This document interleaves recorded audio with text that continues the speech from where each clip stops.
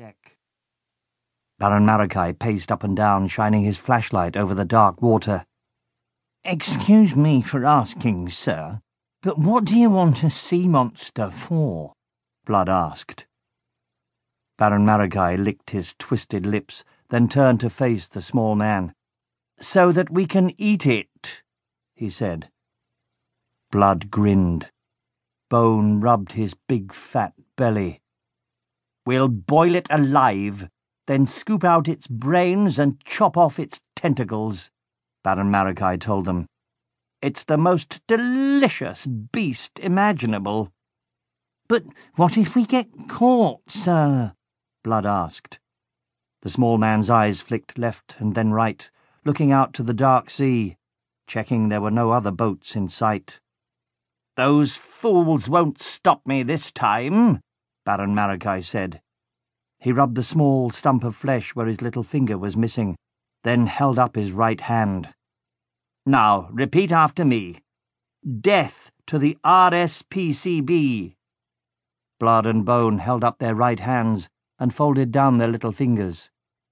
"Death to the RSBPC," they said. "The RSPCB, you numbskulls." Blood and Bone sniggered. Baron Marakai stamped his snakeskin boot. "Enough," he said. "Now get to work. I have a plan that will send the RSPCB to their doom." "That's what he told us last time," Blood whispered to Bone. Baron Marakai picked up a dead fish from the deck of the boat and slapped it across Blood's face. "Don't talk about last time," he spat. "Just get me a sea monster, and leave the RSPCB to me." Blood and Bone threw grenade after grenade, hurling them into the sea. Explosion after explosion echoed beneath them. The sea erupted. Fish and seaweed showered down, and the boat heaved and rolled. Baron Marakai shone his flashlight over the side, sweeping it back and forth, lighting the waves.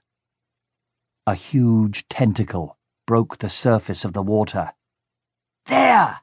he called gleefully. "Sea monster to starboard!" The tentacle rose upward, twirling high in the air.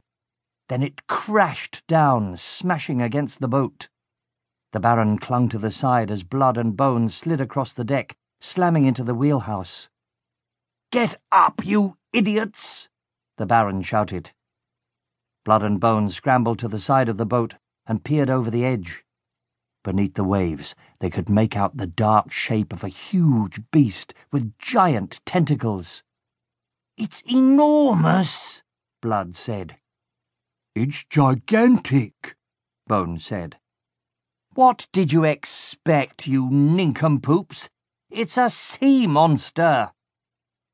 As the huge beast scraped the hull of the boat, the Baron ran inside the wheelhouse. Blood and Bone cowered as tentacles reached up, coiling over the deck. The tentacles were long and thick and covered in barnacles. They wrapped around the stern and smashed the hauling winch from its fittings. The boat was tilting in the water. "It's angry, sir," Blood called, crawling for cover behind the wooden crate. A tentacle whipped toward him, grabbing him by the leg and dragging him across the deck. "Help!" Bone picked up a large iron anchor and started whacking the tentacle with it. Baron Marakai poked his head from the wheelhouse. "Don't lose it, you imbeciles!" Chapter 2. Ulf woke up, feeling the sun hot on his face.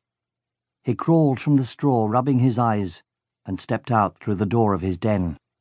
The sun was high in the sky above Faraway Hall, and on the rooftop he could see Druce the gargoyle creeping over the tiles, peering down the chimney pots. Ulf got onto his all-terrain vehicle and kick-started its engine. He rode up the path along the side of the paddock, stopping at the edge of the yard. He hopped off and went into the feed room to grab a sausage. "Up late last night, were you?" he heard. Ulf turned, looking out through the feed store's large wooden doors. Flying toward him from the flower garden.